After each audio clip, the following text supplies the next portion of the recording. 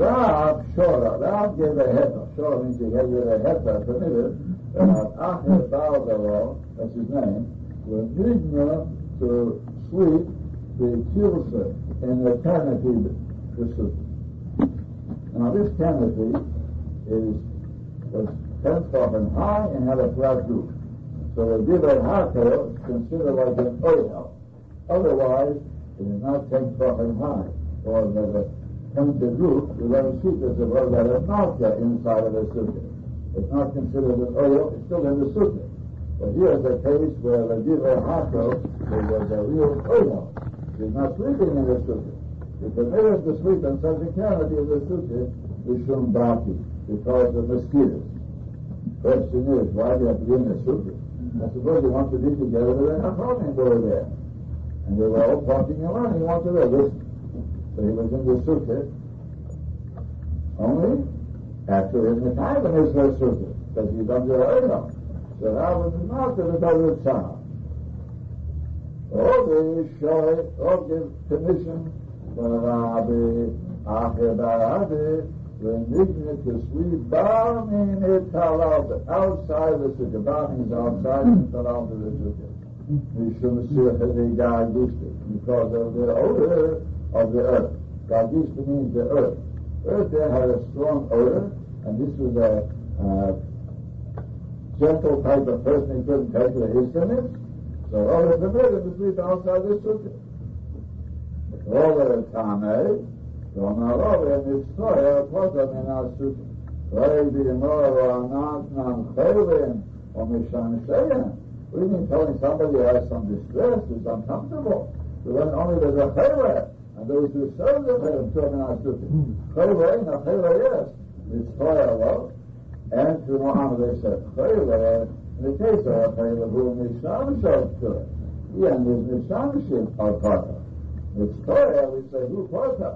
Misham Shalom, even if Misham should not. Because he said, you are distressed because of the sukkah, uncomfortable, so therefore you can go out. But nobody has to go out with you. In case of a Chayvim, the Chayvim goes out, and the Misham should do. So we must say above, when we give a heter to the Nosi to go out, with the Misham Shin, because it was a Chayvim, it was Chosh Beino. So Chosh Beino is not just Mitzvah. Chosh Beino goes on the area of Chayvim. And Mitzvah is uncomfortable, he doesn't have the heter of Misham.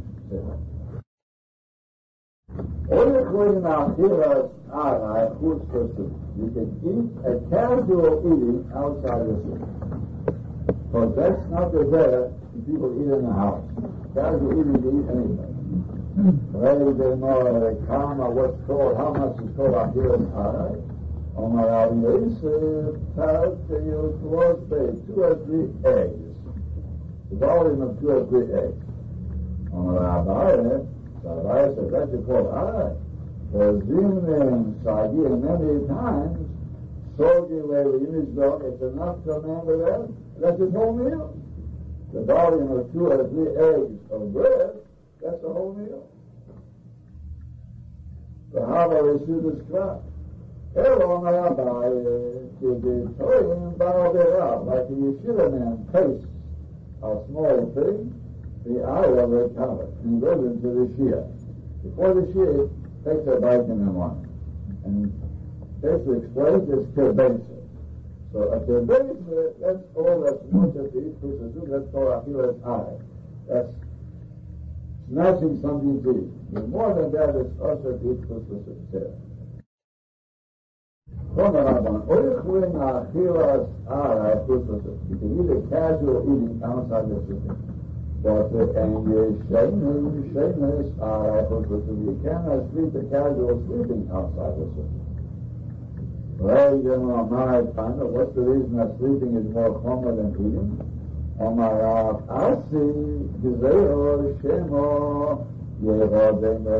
He might fall into a deep slumber. But he thinks will start only as a little nap for a few minutes, may turn out to be an hour. You're right, it might fall into a slumber. If that's the case, I will hold the time to learn yours and all the Mishnahs are the two. a person is able to sleep in casual sleep with tefillin. That's also to sleep with tefillin. But a casual sleep is mutter. But a real sleep he cannot. So therefore, let's be afraid there too. He might fall asleep, real slumber. Omar Rabbi Yosef says, it's talking there, the Mesa Sheinosa Lachem. You hand over his sleep to somebody else. Somebody is awake, you tell, let's say, his wife, his homie, don't let you sleep long. Therefore, it's mutter. That's the case of tefillin. And that's the case of tefillin. That's why it's mutter to sleep Shenis Arai, because you have a watchman who will wake you up. So it's also the same by sukkah. Mutter to sleep. For sukkah, a Shenis Arai, you have someone to wake up. Maski Lava Meshach, that's the casket. You're guarantor. So he's something to guarantee him. But the watchman goes to sleep too. While he's looking, he's sleeping. He may also fall asleep. Yes, but that's not good enough. You can't rely on that.